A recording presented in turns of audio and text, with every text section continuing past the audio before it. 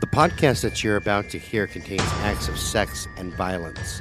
The hosts do not claim to be experts on the subjects that they present.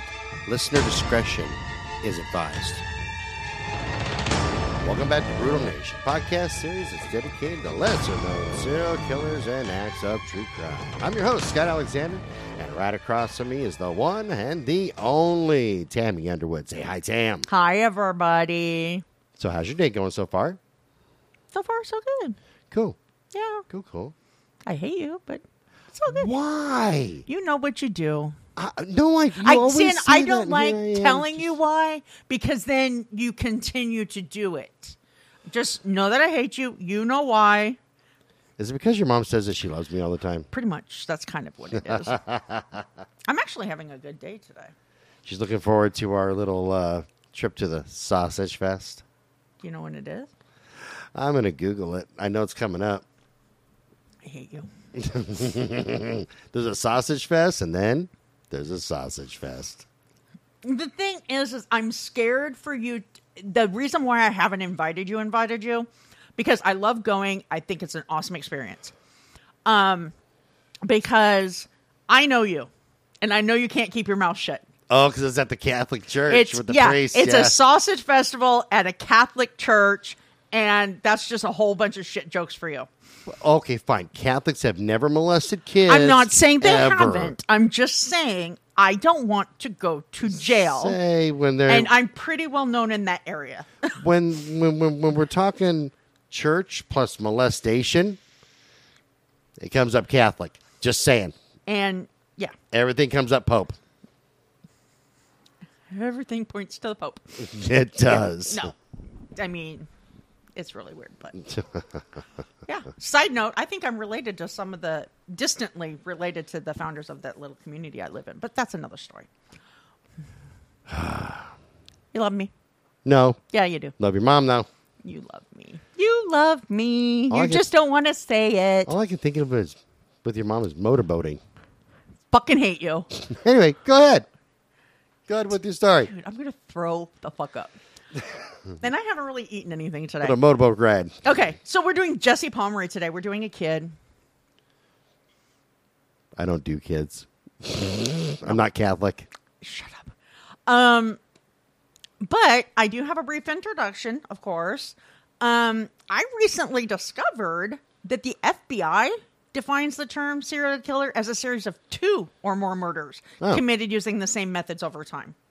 Which, like you and I were talking about, that's like, a prerequisite to get in law enforcement here in Oregon and Washington. Yeah, man. If you kill 2 people here in the Pacific They Northwest, hand you a badge. yeah, they make you a cop. And even if you don't want to be a cop, but you pass the test. Here you go. Here's your badge. Yeah. And the murders must be separated with a cooling off period between each event, because otherwise it's a spree killing, Right. But Still, come on, man. Yeah. You can't even label a serial killer too. That's an underachiever, is what that is. Yeah. So if we go by the FBI standards, we can make the following statement, and it's true. Jesse Pomeroy was the youngest serial killer in American history when he murdered 2 children in the South Boston area. Underachiever. I know, dude. Jesse, you should have he got those wasn't, numbers but- up. You should have had those numbers up. I'm disappointed in you, kid. Yeah, you know what? I'm he's disappointed dead, in your but okay. parents. Your parents didn't teach you a good work ethic. That's the problem. Little fucking loser. God damn, 2 people. Kiss my fucking ass. You underachiever. He is. You He's an basic bitch. He's a basic bitch, underachiever motherfucker. You're so bad. You got to get those numbers up. I want to see 10 plus, man. 10 plus. So experts, though, have no doubt that if Jesse hadn't been caught when he would have also been the most prolific serial killer in history. Well, yeah, from the brief things that you told me, I would agree. Yeah. They base this assumption on his history of terrorizing and brutally torturing other children around the neighborhood. Can't blame him for that. I want to do that to kids myself. Yeah. And Jesse left a trail of victims that suggests he enjoyed inflicting pain on those who are weaker than him. In other words, he took immense pleasure in playing with his quote-unquote toys before he destroyed them. Yeah, he could technically fall under a Fetish Friday. Kinky. That's how fucking weird this whole story was. I found some reports that suggest if evil had a face, that face would have been Jesse's. He had many physical features that seemed abnormal in comparison, and I'll get into it a little bit later, but one of the features was his right eye appeared to be void of an iris and pupil. That's my left. This is my right. It was clouded by a white film, so it resembled a white toy marble. One author described it as being so hideous, others had a difficult time looking at it, including his father. It's zombie eye, man. Yeah, his father looked at him with disgust.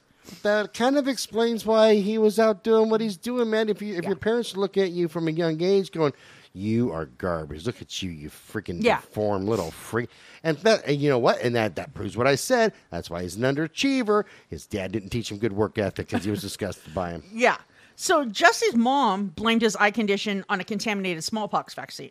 However, others say it was caused by a viral infection he contracted as an infant that had lasting consequences. Either way, his defective eye made him the target of school bullies. It was also the reason he reportedly received savage beatings at home. And I'll get into more of that later. Already a lot's making sense about Jesse. Yeah. When he was caught, his trial was a media sensation, mainly because of his age and the brutal nature of his murders. In the late 19th century, nobody knew what to call the boy who tortured many and murdered two. They asked themselves if he was just a rare anomaly, and they wanted to know the motivation driving the boy who appeared to kill for the sheer thrill and joy of it. Today, we know Jesse Pomeroy as America's youngest serial killer. Sweet. Yeah. You ready? Yep. Yeah. If you push your mic down just a tiny bit. Of course I can. Thank you. Better? Okay. Well, I'll tell you why, and then we'll get into it. Because I'm looking at the wavelengths over here. Yeah. And like all last episode, it was on point. I mean, you had it right here at your chin. Right Yeah. So you're hitting that sweet spot. I kind of moved it to the side a little bit. Freaking fantastic. And then I'm looking at it up. I'm all, we're almost there. Not perfection, but now looking good. Like your mom and Catwoman outfit. Fuck you. Jesse Harding Pomeroy was born on November 29th, 1859 in Charlestown, Massachusetts. His family lived in the Chelsea area, and his parents were lower middle class, even by today's standards. So in the beginning, Jesse lived with both of his parents, Thomas J. and Ruth, as well as an older brother, Charles, who was 2 years older than him. Oh, okay. Okay. Jesse's father was a Civil War veteran, and he worked at the Charleston Naval Yard. So Jesse would actually cut class sometimes and go to work with his dad and just sit there. They made belly buttons? No, dude. Navy. You said naval. I'm thinking like Yeah, I've as got a a naval, Navy. and I thought mine came naturally. Shut but up. His maybe some mother people was need a one. stay-at-home mom dedicated to taking care of her children. However, when she divorced Thomas and took the children to live in South Boston, she continued to enable Jesse in his behavior. But she opened her own dress shop, and Charles started a paper route. And Okay. Charles actually eventually gave up his paper route and opened a newspaper stand on the corner. So he's kind of an entrepreneur for his time. See, I appreciate those Yeah. two. You want to know what I like about those two? They're entrepreneurs. They're aiming for what they think is the stars. Jesse, see, you could have taken a good example from your He was brother. aiming for the stars. He wanted to be the fucking person who killed the most people. Yeah. He had ambitions, dude. Okay. As long as he was ambitious about it. Yeah, I'm just dude, disappointed in his whatever. numbers, man. Yeah, no. Two. Jesus Yeah. Christ, man. So prior to the divorce, Thomas was actually frequently seen with his fingers gripped tightly around the neck of a liquor bottle. I say that because they said he was a total alcoholic. Like from morning till he went to bed, he was drinking. All this is making sense when it comes to Jesse. Yeah. He was also a strict disciplinarian. Reports indicate he would often beat both boys, but Jesse was his preferred target. Thomas claimed he was so repulsed by his youngest son's appearance, it fueled his anger. And to dole out punishments, Thomas preferred to use a horsewhip or leather belt. And when he was whipping Jesse, he would force the kid to strip completely naked, and so that the boy would feel a maximum amount of pain on his bare skin. Kind of reminds me of my dad. Yeah, dude. Did your dad make you strip naked to beat you? Nope. He Okay, just well used then. belts and Yeah, anything that was handy. boots. I got big Yeah. boots, belt buckles, bamboo back scratcher that he broke over my back. Yeah, I was whipped with a bamboo cane. My stepdad, though, because we had those cast iron pipes to Oh, yeah. like gates in the barn. Yeah. To keep he's hit us with those before. Jeez. Yeah, we've been hit. Christ, I mean, I'm surprised I still have teeth in my mouth, and I don't have brain damage. You don't? Okay. We're not going to go there. I get a special subsidy for having you on the show I bet you do, because I'm disabled. because And you're drain damaged. I know, right? Well, I'm prone to Alzheimer's now too because of all the concussions, but whatever. Jesse was young when the first signs of his future violence began to show. As a matter of fact, the first recorded account happened when he was 5 years old. This was the first time someone witnessed his cruelty to animals. And by today's standards of society, that's an extremely young age. I can only imagine how society viewed it in the 19th century. Well, no shit, because normally that doesn't come out until... I get into it here. I get into it a little later. Yeah, it's around the time that a boy hits, or boy or girl hits puberty. Right. It's not as a fucking 5-year-old. Yeah, I mean, I get into some of the statistics later, but as I mentioned, he was 5. When a neighbor saw just how cruel he could be, he witnessed Jesse stab a cat to death and then just toss it in the river. Jesus. Took the cat, stabbed it, and tossed it in the river. During his trial, his mother talked about how he would often mutilate small animals. And when I read the reports on how Jesse abused the animals, I couldn't believe the enormity of his cruelty. I mean, it was beyond what I've seen in some adult killers. Holy fuck. Yeah. It was, I know that I can't judge the 19th century society by today's standards. However, from the accounts I read, there didn't seem to be a form of intervention for his behavior either. Well, there was. We've talked about the progression of psychology before. Mm-hmm. If we're talking like prior to like the 70s, 80s. Oh, yeah. On back. Because the 80s is when psychology really, it lost a lot of its stigma about, hey, oh my God, you're going to go see a psychiatrist, and mental illness in general too. Yeah. Right. And we started getting advancements with different medications and different methods of therapy. Because back then they were giving them lithium and shock treatment and lobotomies. Yeah, pretty much. Yeah. And then there was hydrotherapy where they would lock them in, put them in water and hot and cold water. Yeah, and all kinds of fucked up things. And, so the 80s was really the immersion period of psychology when we learned that, hey, things like positive reinforcement. And they started acknowledging certain behaviors as certain mental things instead of saying, so-and-so's this or whatever. Instead of saying your kid's hyperactive and is misbehaving, they ask you, hey, this kid's got a fucking mental disorder. He's got ADD, ADHD. Yeah, we were problem children. Yeah. I'll never forget. I was labeled a problem child. You still are a problem child. You want to know why? I love it. Shut up. I don't want to hear it.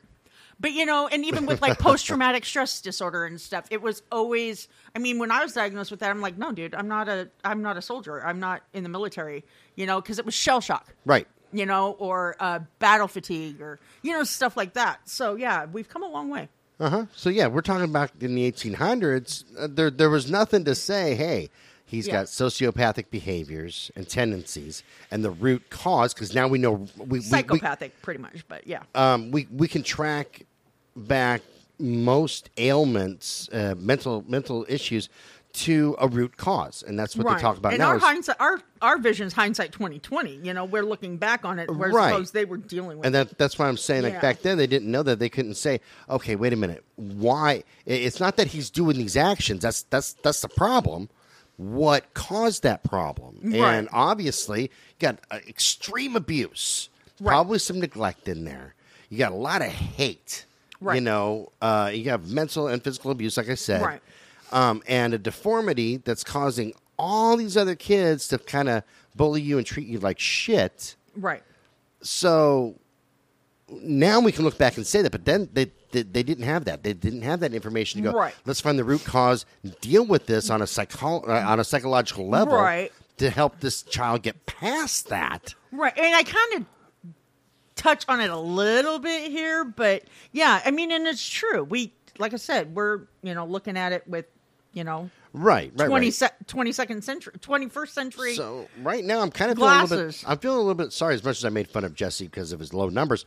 Feeling sorry for him because we can obviously see the root cause now. Yeah. Because we know we can empathize with him because you and I both are abuse survivors. Right, exactly. So, yeah. But yeah, terms of trying to find root cause back then was non-existent. Matter of fact, I don't even think there was really psychiatrists per se. Right. There are people who studied mental disorders. Yeah, they were the snake oil salesmen. You have the, hey, you take this right here and Yeah. all your problems will go away. The sugar water. Yeah, sugar water. Yeah. So actually, Ruth seemed to enable Jesse's disturbing behavior in a way because she blamed everybody else. It was never his fault. She claimed that if his peers at school would stop bullying him and if his father would stop beating him, then he wouldn't act that way. See, and yet another thing to add Yeah. to the reason why he turned out the way he did. Right. And it could have been, I mean, these things could have been a contributing factor, but it doesn't excuse his actions. No, I'm not trying to excuse his No, actions I'm in the just least saying bit. his mom did, though. Right. You know? No, and that's what you can't enable people to continue with that. That's why we have prisons. Yeah. You know, for example, like if you rob a store, there's a disciplinary action to that. Oh, yeah, you pretty rob a much, store, yeah. you get caught, you're going to go to prison. Dude, you speed, you get caught. Yeah, you speed.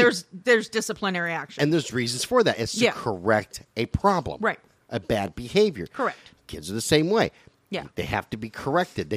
And there's a difference between punishing somebody, like Right. beating them and shit like that, or a disciplinary action, which can be Right. anything That's a from... big debate with me, yeah. Yeah, which can be anything from talking to your child. Right. And saying, hey, dude, what you did, pretty fucked up. Yeah. Knock Or it the hell swatting off. their fucking ass. Yeah, or a nice to get their attention. Yeah, a nice little Yeah. swat on the ass, not beating, but a No. nice swat, you know, and taking a fucking horse whip and a belt and beating the shit out of your kid, and then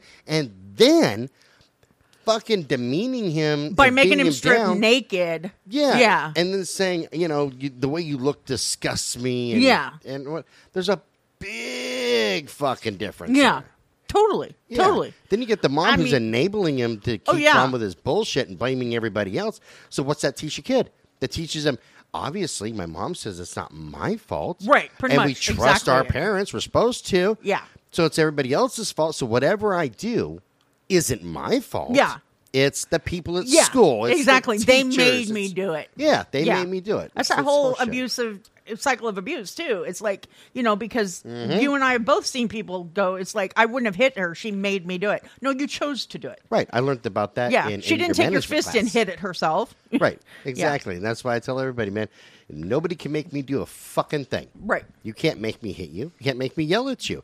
I can choose to do that. Right. Exactly. And the choice is way fucking different. Way different.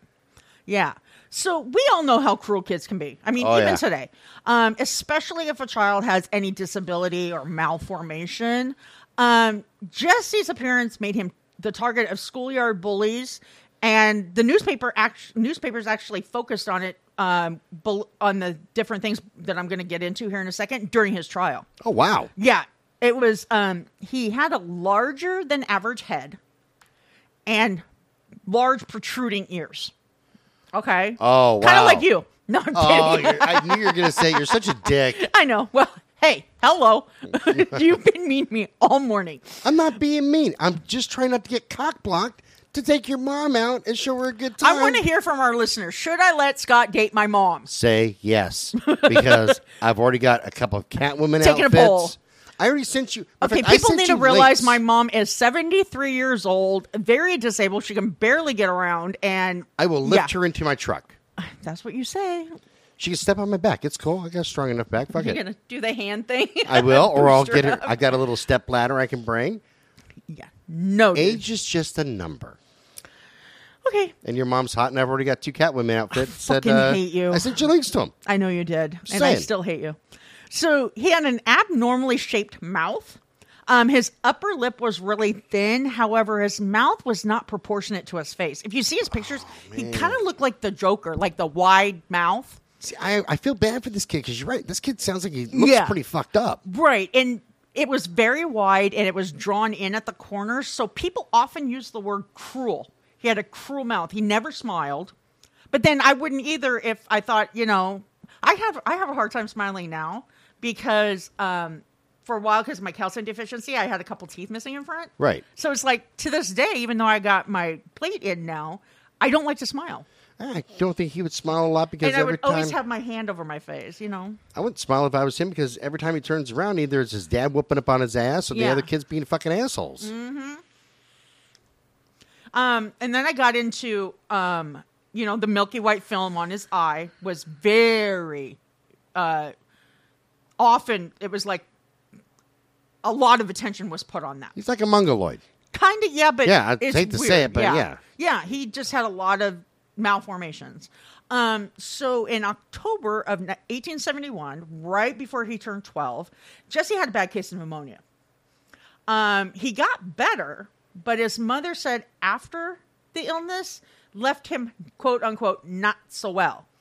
Because that winter is when he started attacking the children, other children in the neighborhood. Yeah. I can't blame him.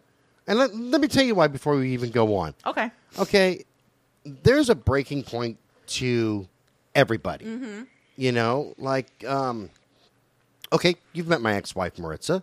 I love her. She is like the sweetest woman on the planet. Yeah, I don't know why she's still friends with you.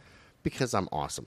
But however, if I was beating her down all the time She's or patient. smacking her around, and you know, even she would have a breaking point. Oh, yeah. There's going to come a point where she's like, "Fuck this." Yeah. You know, and there has to be something that happens to get some catharsis out of that. Right. Whether it's something extreme like, okay, that motherfucker's going to sleep, I'm going to shoot him. Right. 'Cause I know women in jail who are in there right now because they shot their husbands. Yeah, they get sick and tired of the bullshit. Yeah.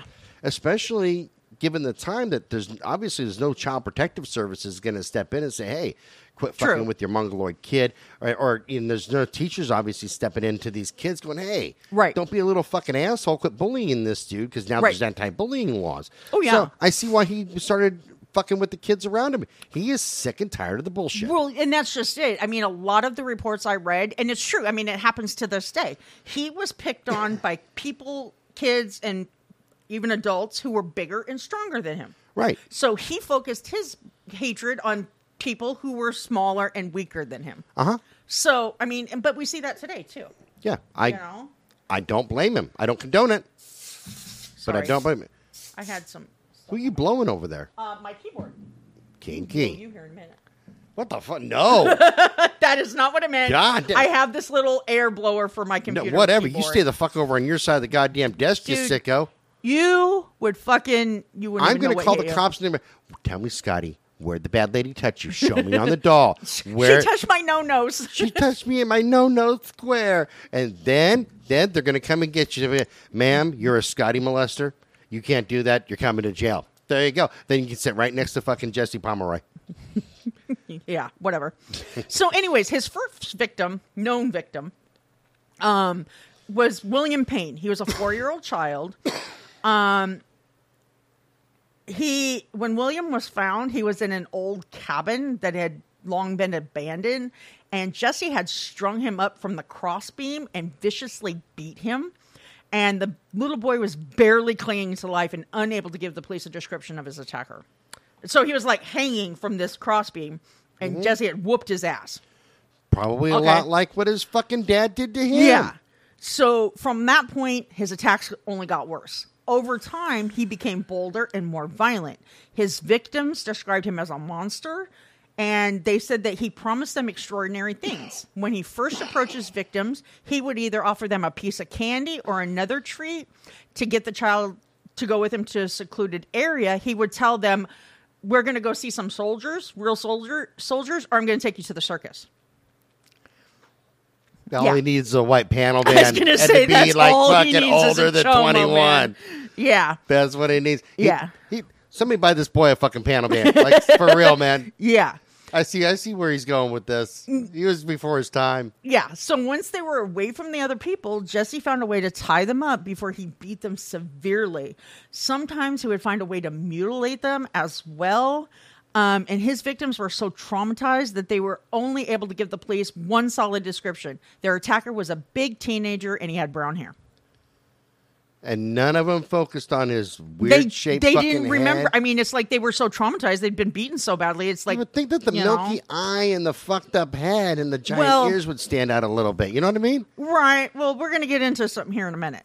So the newspapers soon printed reports on the crimes that included that vague description of the attacker. Ruth read the articles. She knew immediately that Jesse was the one assaulting the victims. Oh, they didn't say anything about your fucked up ears, your goddamn mouth, and Yeah. Joker smile, but I know this is you little fucker. Yeah, so instead of seeking help for him or turning him in, she chose to pack the boys up and move to South Boston. You look like you're fucking shocked. She's No, been but wait. enabling him. Yeah, she thought the change of scenery would change the way her child behaved. She just thought, My you know, God. he's I'm not around these so- kids. You know, it's a new neighborhood, new children. He'll be fine. I'm so thankful for modern psychology. Like, seriously. Me too. Because that way of thinking right there, like I said, hindsight's 20/20. That's fucking ludicrous. Yeah, his attacks actually escalated to the point where he added sexual assault to the brutality of the beatings. Yeah. By late autumn of 1872, the parents in the Chelsea and South Boston area were panicked. They begged the police to take some sort of action. They would plead for the capture of the real-life boogeyman that was terrorizing their children. The authorities were at a loss trying to find the elusive attacker. They wouldn't catch a break until mid-September. So he was doing this for over a year. Damn. Okay. He had gotten away with assaulting more than 7 little boys before he attacked a 5-year-old Robert Gold. See, this is why I'm shocked about it, though, because with all those deformities, even if you're traumatized, you would think that at least one of the kids would have said, he looked fucked the fuck up. Yeah. He had a giant misformed head. His lip was thin but big on the bottom. Yeah. He kind of looked like Bubba from Forrest Gump. No, it didn't stick out. It was just wide. Oh, just wide. Okay, Yeah. fine. He looked like the Joker from fucking Batman. He did look like the Joker from fucking Batman. He had ears the size of an elephant's because I saw it when they came to town with a circus, you know, and he had a milky eye because he looked like he was half blind and he's fucking crazy. Like Right. something, like any of those things. Exactly. But yet nobody's saying like this dude looked really fucked up. And that's the thing here. He beat Robert Gold so bad and took out his knife and cut the kid's head. Okay? Jesus fucking Christ. The difference between this attack, though, is little Robert, he gave the police information that pointed right to Jesse. He told them the large boy attacked him and he had a white eye that looked like a toy marble. Well, there you go. So At they least knew it's exactly who they were something. talking about. Well, you would think. Yeah, I still wish he would have said something like, and he looked all fucked the hell up. Yeah. So a couple of days later, though, on September 21st of 1872, the police had Jesse come down to the station to question him. They also arranged to have one of his other victims by the name of Joe Kennedy there as well. And the detectives hoped to get a positive ID, kind of like a lineup. Okay. And once Jesse entered the room with the others, Joe quickly pointed at him and said, "That's my attacker." And so he was arrested and tossed into jail. And yet the cops couldn't just look over at me, and you couldn't tell you couldn't have said that he looks like a mongoloid, like straight out of a horror movie. You couldn't have said that, huh? We had to look forever, you little fucker. Yeah. Learn to describe things. Yeah. So when Jesse went to court on the assault charges, he was sentenced to serve time at the House of Reformation in Westboro, Massachusetts. At the time, he was to serve, and this is the quote, the entirety of his minority. Simply put, he was to remain in juvenile detention until he was 18. So he was a juvenile at this time, right? Oh, yeah. He was how old was he? 11, 12. Get the fuck out. Oh, yeah. When you said juvenile detention, I'm thinking like he's 15, 16. No, he was 11 and 12. Damn, Jesse. You know what?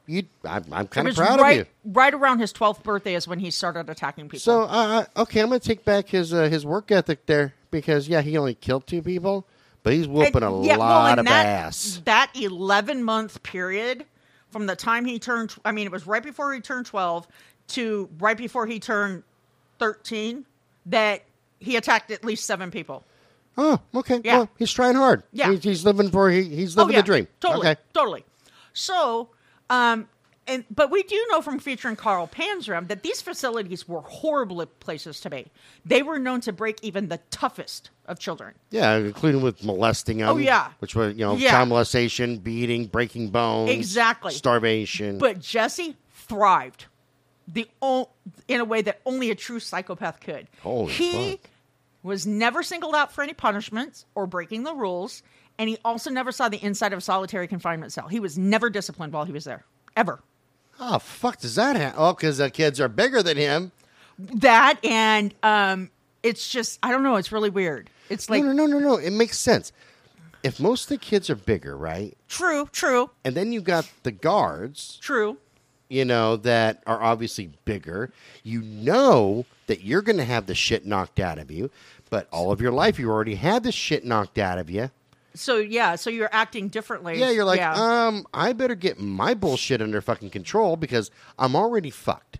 Okay? I look like a mongoloid, I got a marble eye, and I got a bad attitude, and I'm kind of a dick. maybe for right now, I need to chill the fuck out. Oh, yeah. It makes sense. It's survival. It's Right. fucking survival. I would do the same thing. Right. I just blend into the fucking background. Yeah, well, Jesse's mom, the enabler, as soon as his sentence was handed down, she swung into action. Instead of letting her son pay the consequences, she sought ways to bring him home. She continuously wrote letters to the courts, and all of the letters consisted of her pleading to have Jesse released. You know what? Throw her in prison too. Like, Yeah. seriously. Shut her fucking pie hole, throw her in prison too. Yeah, in the beginning, she pointed out mistakes the police made during the investigation, basically saying it was a botched investigation. Gotcha. She then claimed that was grounds enough to overturn Jesse's sentence. But when it appeared that her son had shown improvement at the reform school, she added that to her pleas, and she told them that his exemplary behavior record at the Institute warranted giving him a second chance. That did the trick. Jesse was supposed to remain at the reform school for 6 years. He only spent roughly 18 months there. Because he was a little angel. Yeah. Look at my little angel. He's doing so good. Oh, fuck. You know what? Kick her in the goddamn twat and throw her in a prison cell, She managed to get him released into her custody in early 1874, so before his 13th birthday. Here's my thought, okay? And I think this should hold true to this day. If you're that kind of a 14th parent, birthday, excuse me. But yeah. and you're trying to get your kid released, I admire that. However, if your little crotch goblin is in your custody, like obviously Jesse is with her or was, and they keep doing bad shit, you should be just as liable. You should be, hey, guess what? You didn't keep control of your little curtain climber here, so you're going to prison too. Yeah, pretty much. You know, I don't care if you got to put a shot collar around that little shithead. Which actually, We got an extra one. I do. It works really well. I know. I've shocked myself. I'd with like that to put son it of a on bitch. you for our other show. No. I'm going No. to get you on one of those labor simulating machines, too. The fuck is wrong with you? You know what? You torture me enough with other things. I want to torture you. You need Jesus. I kind of do. Yeah, you need Jesus. Yeah. You and my son both. You both are going to church next week. You gonna make me? Yes. You gonna drive me there? I kick you I out just of have the to damn walk truck. across the street. Shut up. That's Catholics, man. You don't want to go over there. That's Well, true. You can't get Yeah, molested. I don't have enough energy to get up and down like Catholics do in service. No shit. That's why I don't go to my friends who have Catholic weddings. Yeah. Because I don't want that much aerobics. No, dude, I went to a Catholic funeral one time when I was a teenager, and I'm like, dude, by the time they tell you to kneel, they're telling you to stand. Then they're telling you to sit. Yeah. Then kneel. Then stand. Then sit. It's like, dude. That's their weddings, too. I get enough with sweating to the oldies. I don't need this shit. I've been to 2 Catholic weddings. They were the same thing. And it's like, I don't know, like 100 hours of fucking aerobics, you know, just to get to the main event. Yeah. And then they have the liturgy where you have to repeat shit back. And yeah. And the worst part is, like, after everything's done, they're, okay, remember, folks, there's a full stocked bar at the reception and plenty of food. You're like, fuck that. I need a nap. Jesus I'd be like, Christ. give me the tequila bottle. I'm going. I'm like walking out of the damn the cathedral, taking off my goddamn clothes, going, whew, goddamn, whew, that was a good workout. Holy shit, no, I'll catch you guys there. I need a nap and a shower and some clean clothes because I was sweating like a motherfucker. Yeah, no. So, but then, you know, while reading the articles and reports regarding Jesse and his crimes, I found myself wondering if his mother ever felt any regret over pushing for his early release. I doubt it. Especially when you consider the fact Jesse had only been free for approximately 1 month before he returned to his old ways. Jesus And Christ. I said, well, I take that back. He didn't return to his old habits. He took him to the next level. Goals, Okay. man. Goals. Right. By the time Jesse returned to South Boston, his brother had quit running his paper route. He was able to open his own corner newsstand. And when Jesse came home, he split his time between helping his mother, working at the store, the dress shop, and working for Charles at the newsstand. So he was working at the store when a little girl went missing. On March 18th, 1874, 10-year-old Katie Curran left her house in the morning I because was she going to wanted... say Katie Kirk. That's Katie all her. Curran, she wanted to go buy something. She happened to walk into Ruth's dress shop looking to purchase a notebook. Okay? Jesse was the only one in the store. So she said to him, she goes, "Can I get a notebook here?" He told her he thought there might be some in the basement, and he asked her to follow him down there. Come to the basement with me, Yeah. little girl. I've got candy. As soon as Jesse shut the door behind her, he grabbed her and sliced her throat with a penknife. Holy fuck. After killing her, he hid her body under a pile of ash and debris in the corner, and Katie's remains wouldn't be discovered until after his arrest. At least he thought it out. And Yeah. you know what? He didn't use arsenic. True. So that kind of makes me a little bit happy right there. And Yeah. he didn't just leave the body in situ, like out in the open and all like that. He just fucking threw it up Yeah. underneath the...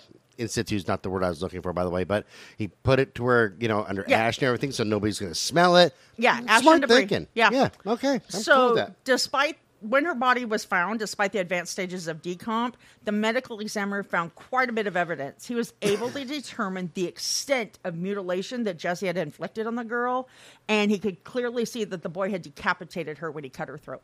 Holy shit. Yeah, With a penknife? with a penknife. That takes some force, man. Yeah, dude.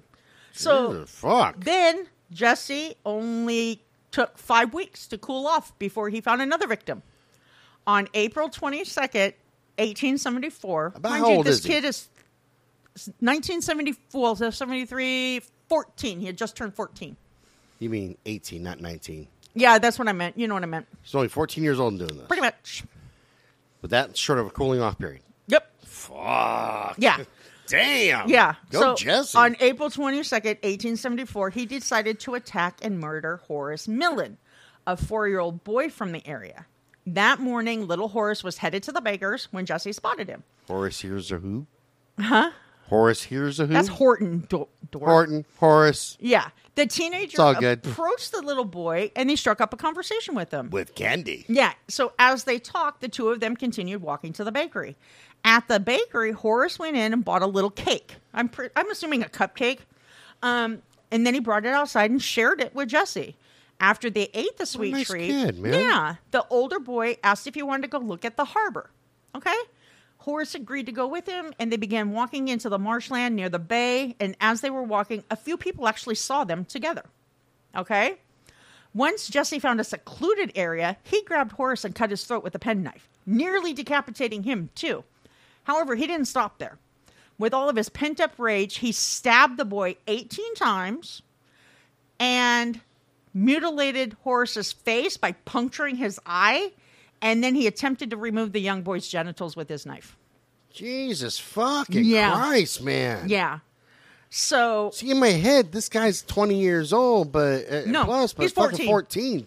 Fuck me. so Horace's lifeless body was actually found later that day by two brothers who had gone digging for clams. They wanted to go digging for clams, but they stumbled upon something way worse. This guy reminds me of Austin Sig, A little bit, yeah. except that, Sig only had the one victim. Right. Sick son of a bitch. But Austin Sig would have had way more if, Oh, way. I yeah. think that he would He have got been. paranoid and, was like, they're going to cast me. I might as well turn myself in. I think Sig would have been seriously Mm-hmm. the most. He would be killing today without a problem. Totally. And Craig Price. Don't even get me started on that piece of garbage. But, I mean, you got to bring him up, too, because He's I bring him up garbage. a little later. But anyways, later the police and media claimed this was one, if not the worst murder that ever occurred in Boston. Okay? Now, after Horace was killed, the public pressured the authorities to make an arrest. In response, they increased their efforts to catch whoever was responsible. Since Katie's body hadn't been found at that point, her case was only treated as a kidnapping because somebody reported they saw her get in a vehicle with a man. So, they didn't say white panel van, Scott. They just said a vehicle with an older man. Just thinking white panel van, actually. They had white panel vans back in the 1800s? It's a second oldest trade in the world, Scott. Yeah. Child abduction with free candy. Yeah. We pulled up on a covered wagon. It was all white. The oldest trade is prostitution. Second one is child abduction. On the side of our covered wagon, it said free candy. Yeah. That's how we got them. So when her parents asked the detectives to question Jesse because of his history, they did. They even searched the store, but they didn't find anything. After the search, Captain Henry Dyer assured them the boy wasn't involved. He actually thought the teenager had been reformed while he was at the House of Reformation. He told Katie's parents Jesse was living his life on the straight and narrow, and he was no longer harming others. Yeah, the captain did. Well, think of it this way. While he's a mongoloid and he's doing fucked up things, he's doing things smart. I appreciate a smart killer. Yeah. Just saying. At 13. 13, 14 years Yeah, old. 13, 14 years And- old. 12 when he started beating kids senseless. Right. I kind of admire that. Yeah. A little bit, because we don't see a lot of. He was a very organized killer and attacker, yeah. That's what I like. That's And what I'm getting he at. progressed through the stages of violence. I mean, although he did progress, he escalated quite severely with his killings. Yeah, quickly. Yeah. I mean, because even with serial killers later, I mean, in the 90s and shit, their first kill would happen, and then their next kill wouldn't happen sometimes for another year. right. It's 10 months to a year. Normally is what we see. Sometimes 9, but average is 10 months to a year. I like him because he's organized. He's figuring out what he wants to do. He's following through. Yeah, and he knows how to approach his victims. Yeah. So, that's the good that I'm seeing in him right now. And had he not been a killer, he could have done great He things. could have probably done amazing things. Oh, shit, yeah. But Captain Dyer quickly changed his tune when Horace was murdered, though. The extent of the little boy's wounds was consistent with the way Jesse had attacked his earlier victims. My puffer's acting weird. They weren't almost identical to the mutilation the teenager had used to torture other children, but he immediately went and picked Jesse up at Ruth's dress shop. When he arrived, Jesse had bloody clothes and there were scratches on his body. That's a good way to figure out who did it. Yeah, pretty much. When the detectives had Jesse in the interrogation room, they went through his clothing items, and it didn't take them long to locate his penknife in his pocket. And with the evidence of Jesse's bloody clothes, the scratches on his hands and arms, the penknife, he still denied any involvement. Okay? Well, you'd have to be an idiot to say, like, it's not like Hernandez and Martinez that we did earlier this week. Right. When they got caught, they said, yeah, well, you got us, man. I'd keep on killing people. Or Kearney, who walked in and turned himself in. Yeah, or Kearney, your best friend. Don't pick on Pat. Dude, I'm not picking on him. Pat, buddy, if you hear this, I love you. Just saying. Don't condone what you did. But I love you. But I love you, buddy. So where was I?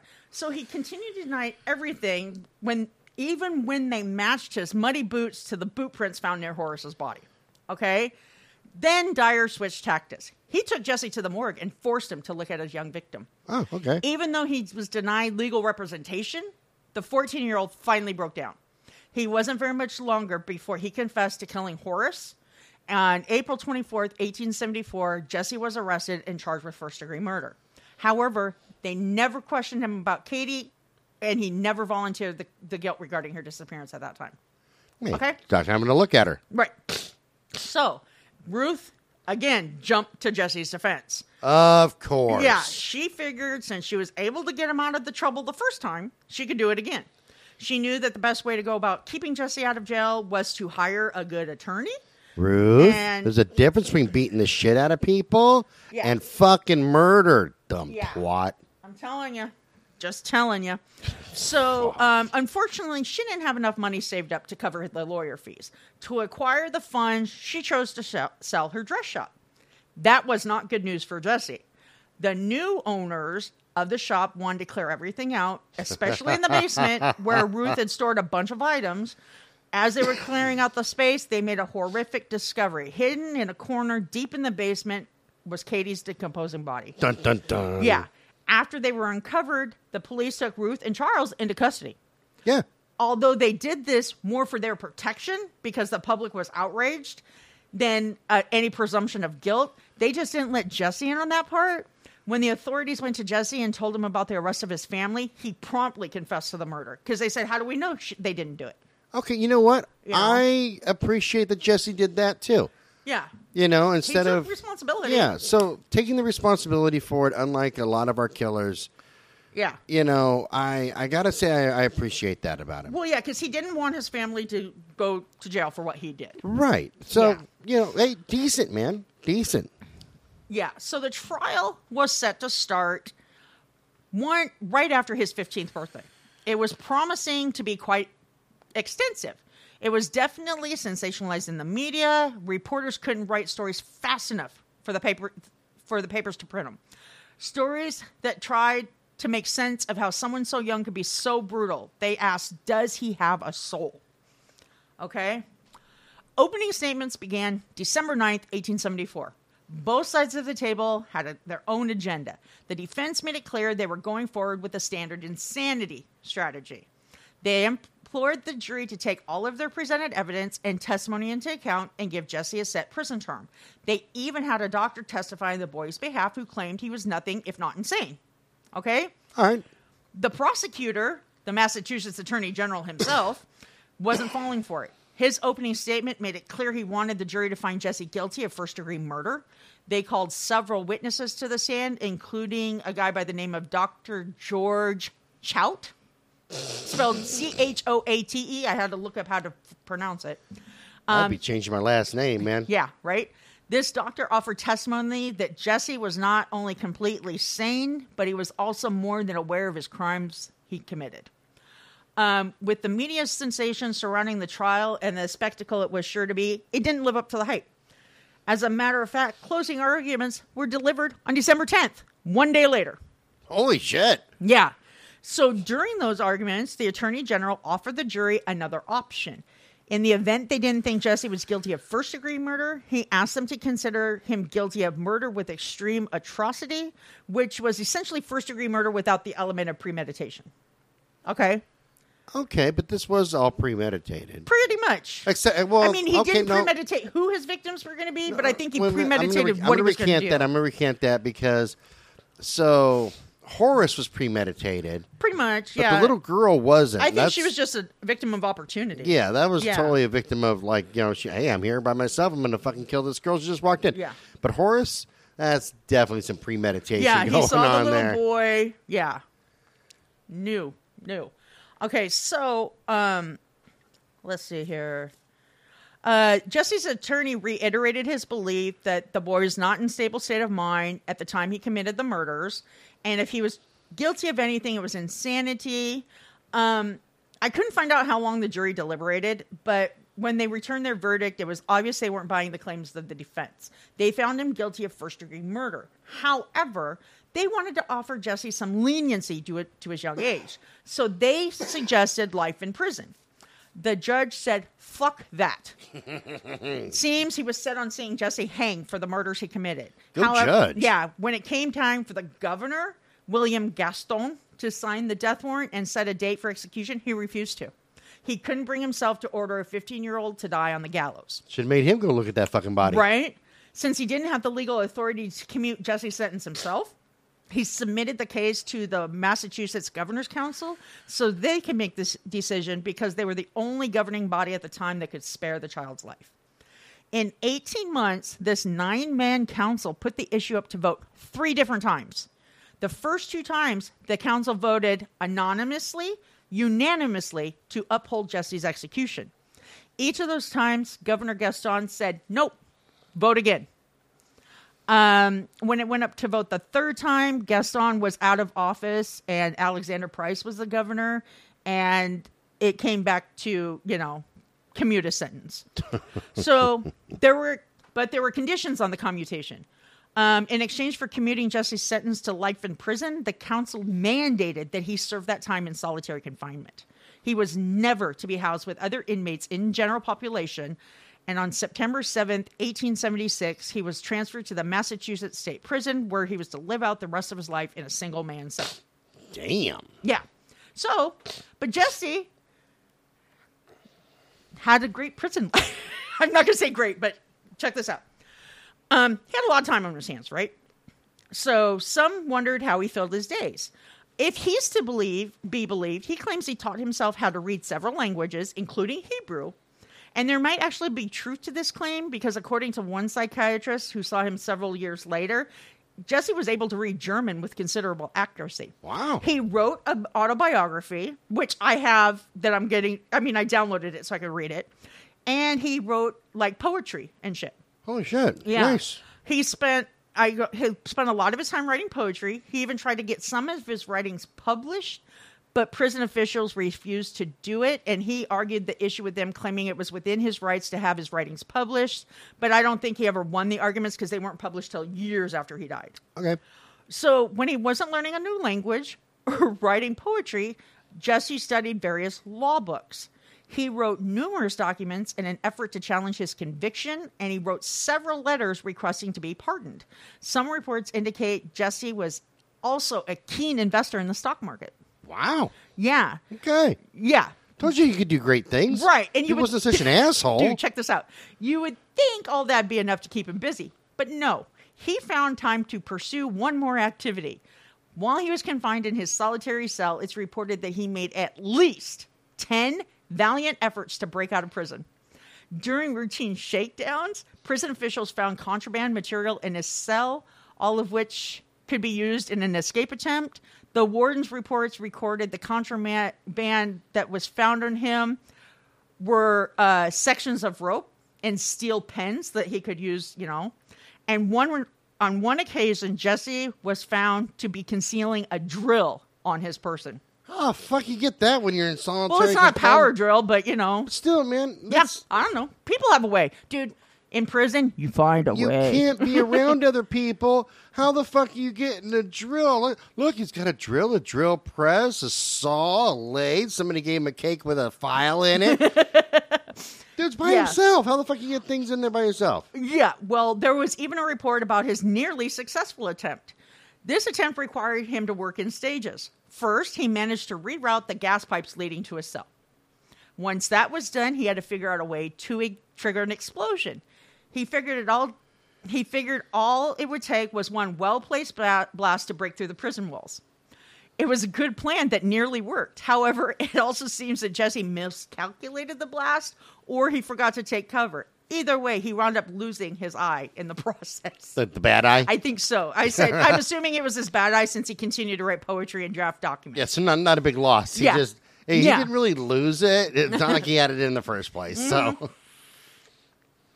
So one psychiatric report was written about Jesse in 1914 and quoted almost verbatim in the Boston Globe after Jesse died that talked about his many escape attempts. The psychiatrist noted he showed the greatest ingenuity and a persistence which is unprecedented in the history of the prison when it came to all of his ideas to break out. Yeah. I mean, he should have took a lesson from Carl, though, because Carl was very successful. Well, except for that one time. Yeah, when he jumped off the 30-foot fucking wall. Well, fell, yeah. Busted himself up. Yeah. So in 1917, Jesse managed to get the support of the district attorney, and they got Jesse's sentence commuted one last time.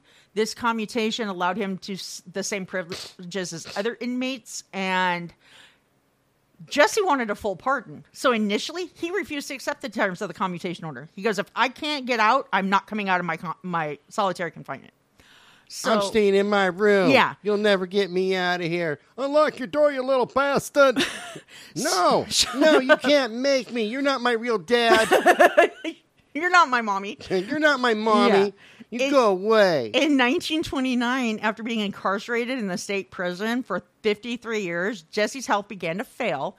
So the decision was made to transfer him to the Bridgewater Hospital for the Criminally Insane. All the reports I read said that when they went to his cell and told him he was being taken out of the prison, he freaked the fuck out. He panicked and refused to come out of his cell. They had to force him. He had been in there for, 50 years or something like that? Yeah, 53 years he had been incarcerated. Yeah, in a cell by 41 himself? in solitary, yes. So, yeah. Yeah. I wouldn't either, man. That's behavioral conditioning. Yeah. But when Jesse got to the hospital, he died 3 years later of a heart attack right before his 73rd birthday.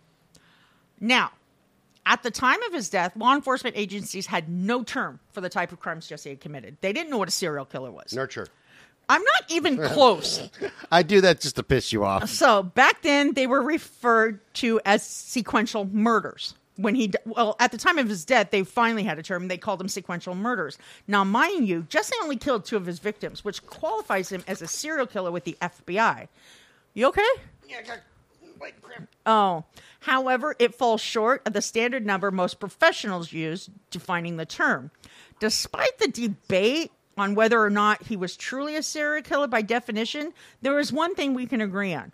All of the crimes follow the pathology of a hallmark serial killer that the American Psychological Association takes into consideration. Not the Hallmark Channel. shut up. They all follow a distinct pattern in the selection of victims, location, and method. To this day, no other individual has claimed the infamous title of youngest serial killer in American history. There was one person who came close, and that was Craig Price.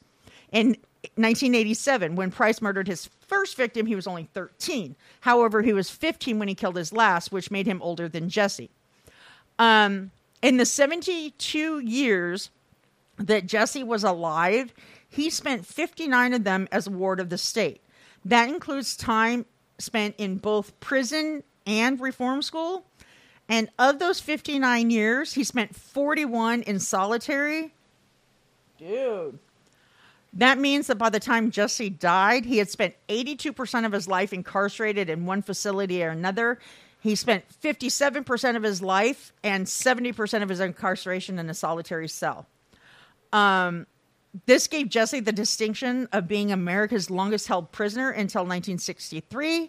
And it also made him America's longest held inmate in solitary confinement. And he maintained that honor until 1959 when Robert Stroud, the Birdman of Alcatraz, marked 42 years in isolation. However, side note, Richard Honeck was 20 when he was sentenced to life in prison in 1899, and he was paroled after 64 years. But there's a guy by the name of Francis Clifford Smith who went to jail for murder in 1950, and his death sentence was commuted to life, and he's still incarcerated to this day, and he's been in prison for 71 years already. Holy shit. I know, dude. 71 years and 133 days. I'm trying to get rid of this cramp that's in my leg. I That's know, why so you're jumped up. eating a banana. Eating a nanner. Eating a nanner. Okay, so now, my final thoughts. We've covered a couple of killer kids. Some of them committed horrendous crimes. However, I never thought we'd see something like this. A child who employed a killing method that rivaled a grown-ass man. And starting so early. Yeah, a boy who started that's my thing right there. Future violence from the time he was barely out of diapers. An adolescent whose path of escalation had an astronomical trajectory.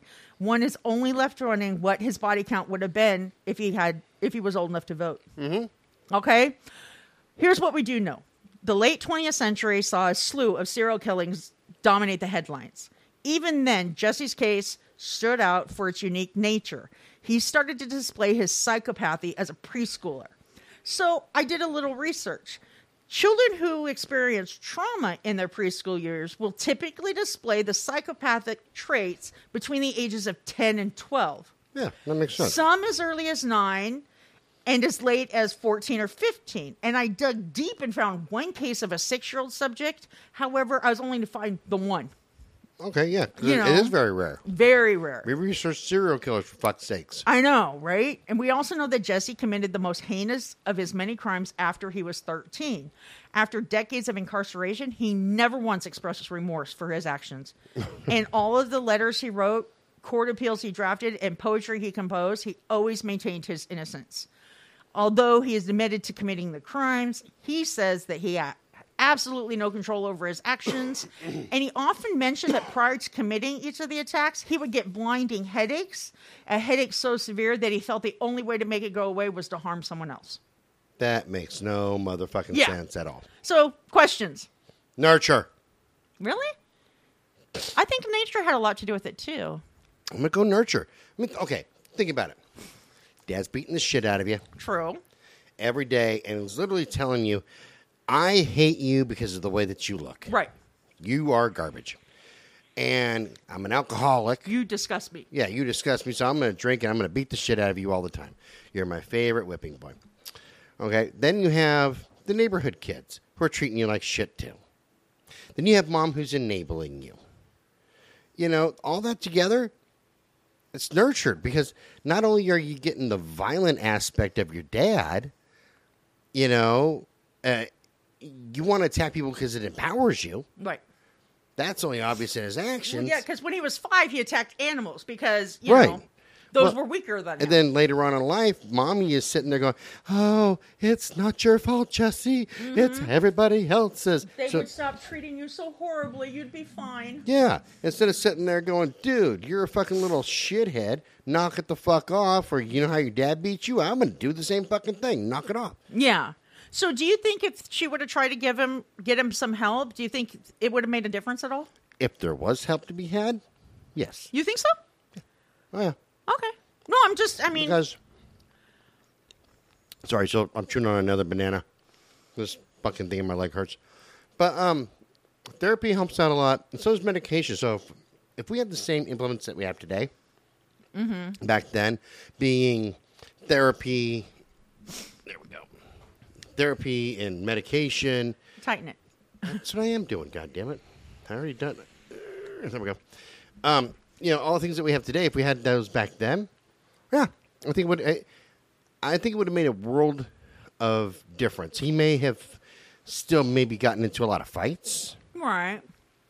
but and He'd they're have a way to, process his anger. right, and it's teaching a new skill set. Right. For example, and I said I use myself as a guinea pig all the time. Prior to anger management, I didn't have the skill set to take care of my anger issues, so I would fight a lot. Right. And since anger management, I've got the skill set to where I don't need to fight a lot to get A, what I want out of life, Right. and B, to make myself feel better, Right. and to deal with my own internal struggles. Right. But back then, they didn't fucking have that. That's true. So here's a kid who's having the shit knocked out of him. True. And not only that, but being berated. By his own dad, and then the kids out there and the other adults out there are treating him because he's got like a pumpkin head and a fucking marble eye, and giant ears like Mickey Mouse. So, he wants to feel that rate of empowerment too. He wants to feel empowered. You're over there laughing because I called him Mickey Mouse, huh? Yeah, from now on, when you call me, I'm going to go MICKEYSCOTTY. FUCKU. Fuck you.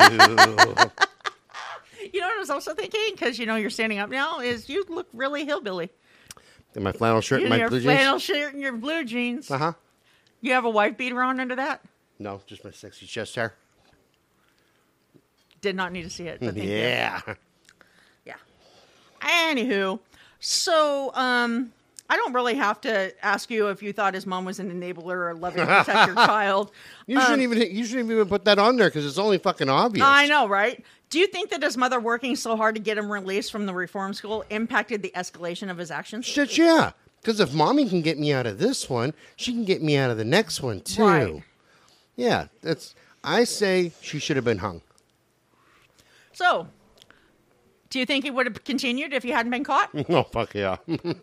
So, if he had been released from prison at any point, do you think he would have started killing again? Yep. Oh, okay. Because he wants to feel that rate of empowerment. He's never felt okay. You're getting beat down all the time, right? Right. So you're not empowered to do anything. Right. So, in order to feel that good feeling of like you're empowered, like you're in charge, you pick on things that are less than you. Right, and he was in solitary confinement, so he couldn't even take his rage out on inmates that were weaker than him like Pandrim did. Right. He didn't have that opportunity. Right. He can't rape anybody. Nothing. Yeah. So, kind of answered that question. So, should Governor Gaston have signed the death warrant and allowed Jesse to be executed for his crimes? Or should... Yes and no. Let me explain why. Okay, go ahead. Okay, putting someone to death sounds like it's a horrible thing, right? Worst Right. thing, worst option ever, right? Right, and he was only 15. Yeah, that sounds terrible. But consider what it's like to live by yourself in a little one-man cell, and it's only you for company. And it's only you and your thoughts. That has got to be way worse than the death penalty. Yeah. Way worse. Well, because when we featured Panzram, that's like the turning point in his life that made him go from just assaulting and robbing to murder. Was that all that time he spent in solitary? Yeah, exactly. And he only spent, 2.5 years? Uh-huh. So, yeah. So, Jesse Palmieri might hold the distinction of being the youngest serial killer in America. He may have also been it's called a cause celebre, considering the media attention and the ongoing psychological debates. Okay? Because it's just cause celebre is just a, controversial thing. I thought you were going to say Nacho Libre with Jack Black. Cause celebre. So, however, people today have to deliberately search for the information before they know anything about him. Right. Okay? I'd venture to say that you could do a random poll on the streets of America, and there'll be one common theme. The majority of people have probably never heard the name Jesse Pomeroy, let alone what he had done centuries ago. What a shocker, since Yeah. we feature lesser-known serial killers. Yeah. However, I think that psychologists today would be remiss if they didn't study his case files. It might just help them deal with their own patients more effectively. Right, because there's so much going on with this. I've mentioned a few Yeah. times the beatings and the you have physical and emotional abuse, mental abuse. You also have physical deformities, Right. you know, and so like in today's society, if somebody truly has some severe deformities, like you know, they got Downs or whatever. Well, and like the Elephant Man and the guy who was featured in The Mask, that true story about the Right. mask. Yeah. Well, if you make fun of them, like even your fucked up friends would be like, dude, what the fuck is wrong with you? You're a fucking that's piece true. of garbage. But, you know, if somebody just has like giant ears or a huge nose, or those women who have those big asses, like they have a small top, but their ass is like a ginormous. Dude, I've always wanted a big ass. I have a back with a crack, so give me some credit. I kind of envy Kim Kardashian and her bubble butt. Ew. I just don't. I'm sorry. I have a back with a crack. I have no ass. But if you just have like some small deformity, like I said, big ears or big nose Right. or whatever, you know, people will make fun of you. And Right. even your friends will be, yeah, man, god damn, look at that nose, man. That's like a snuffleupagus going on. Right. But this dude's severely fucked up. Right. So even your fucked up friends would sit there and probably smack you in the head and go, what the fuck is wrong with you, dude? Right. Well, I have a friend who started developing very young. She was like 8 when she started getting like double D's. And people made fun of her. God damn. Yeah. Ginormous. How old is she now? I'm 46, 48, 49, 50, somewhere around there. Will she double date me with your mom? I fucking hate you. What? Killed 2 birds with 1 stone. Plenty of titty to go Fucking around. hate you. Is all I'm saying. Dude, I hate you. But yeah, so, I mean, there's just different things about his case that really, I was like, oh my gosh. Right. I think that if it happened here in modern times, that Right. there would have been, number one, first and foremost, if we're talking modern times as opposed to when he was in, number one, CPS would have come out. Dude's dad would have gone to jail. He would have had to go to a drug and alcohol program. There would have been a lot of counseling involved. Right. There would have been a restraining order. Oh, yeah, totally. Involved. You know, no contact order. The whole shot to protect the child. The whole shebang. Yeah, and he would be forced to get treatment whether he wanted it or not. Right. And they would have put Jesse in counseling himself. Oh, that's what I meant. Yeah, with Yeah. the counseling. So he would, that way there, the psychiatrist or psychologist can kind of identify his problems. Like I said, get to the root cause of the problem, because you have the problem. As I said before, the problem is he's beating the shit out of people, tying them up, torturing them, and eventually kill people. That's the problem itself. Right. But every problem has a root cause. Right. Whether it's the chemical reactions in a person's brain, or it's something that is external, like in Jesse's case, his dad beat the fuck out of him and Right. said, "Hey, I hate you because of the way that you look. You disgust me." That's a root cause. Right. So you treat that. And today, Jesse, his psychiatrist or psychologist would have treated that problem right there to help him get past that, and while teaching him life skills. Right. To process his anger as a Right, going, yeah. hey, look, I know that you want to lash out because that's how you feel better. Let's find something else you can do. Maybe some people work out a lot. I'm not one of those. In high school, I did a lot. I did in high school, but not now, man. Yeah. That's why I'm fat as fuck. I fucking was. I ran a mile every day and lifted weights like nobody's business. Some other people, they cook or they clean. True. Or they build Cleaning a is a big one, car. yeah. Or They shop. Or they shop. There's Yeah. ways, there's ways that a psychiatrist or counselor can help you get through that. But Right. like I said, back then, what options did he have? True. Well, and I will give you some to support your theory that it was nurture, because I read a report, an article in the Italian Journal of Pediatrics that was printed there. Mama Italiano. Yeah, and this very extensive article discussed the correlation between childhood events and adolescent psychopathy. He said these writers said, for instance, children between the ages of 3 and 4 who experience parent harshness or corporal punishment, which he did. Yeah. Oh, totally. Parental psychological aggression or inconsistency, which he did. Poor parental supervision, which was obvious. That's obvious, yeah. And poor parent-child communication, obvious. Yeah. He ticks off the whole fucking list, right. man. So, however, though, the preschoolers in the study who had these traumas did not show significant traits until they were 10 or 12. Right. So, I mean, for him to show them at the age of 5... Actually, it's a long-going study with that. So if you're talking childhood development, and I got to go way back to the textbooks, keep in mind, folks, that I've been out of college for better than 30 fucking years. Well, no, not that long, because graduating was so almost 30 years. Yeah. So a child learns the maximum, like the most that they can learn, believe it or not, in the first 6 months of their life. Right. That's when they're absorbing all this information because you're coming out as a blank slate, man. Right. All you know is that you're hungry, that maybe your diaper's uncomfortable because you just fill it with urine or poop. Right. That you have an air bubble, you need to be burped. Right. Basic animal needs. True. Everything that happens from the time that they are born to about 6 months old is the programming of the people around that child. This is true. So if you got parents that are yelling at each other all the time, every animal wants to fit into its environment for survival. True. Whether we're talking human beings or we're talking lions or we're talking mice. True. Doesn't matter. That's consistent across the fucking board. Because if you can't fit in with your environment, what happens to that animal? It dies. Right. It gets eaten up or it gets destroyed or it freezes or starves to death. True. So if you have parents that are screaming at each other and there's just tension in the air, the first thing that you're learning is in order to survive, I need to have this action. Right. I need to be able to scream. I need to be maybe on the violent side, things like that. Right. Right? As opposed to where if you have very nurturing parents, right. Okay, in order for me to survive in this environment, I need to develop nurturing feelings. Right. I need to develop this skill set because this is what's being shown to me. This is normal life. Mm-hmm. In Jesse's case, when it comes to the inconsistency part, you hit it on the head because if you have an alcoholic dad, obviously he didn't just start drinking when Jesse got his eye all fucked up. Right.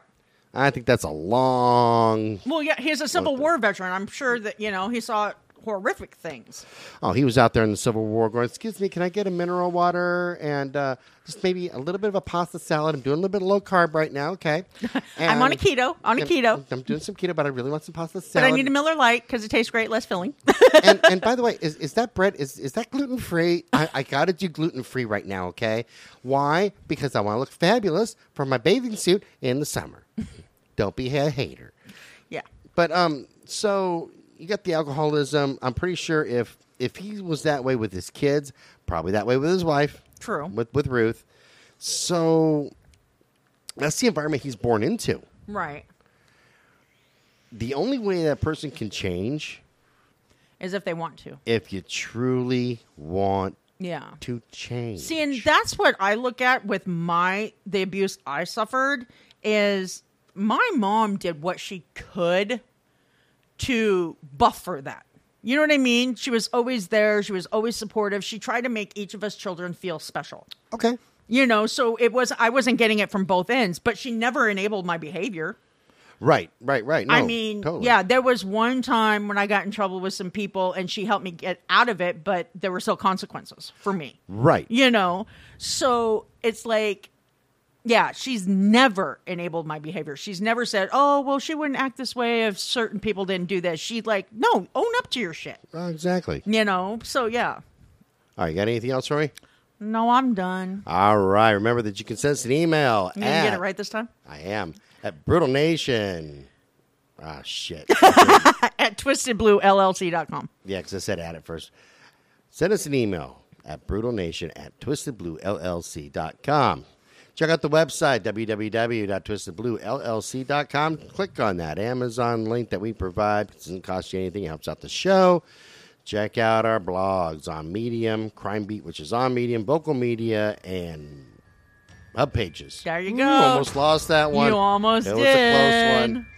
This show's copyright 2021 by Twisted Blue LLC. All rights are reserved. I am Fabulous, and we are out of here. Bye-bye. Bye.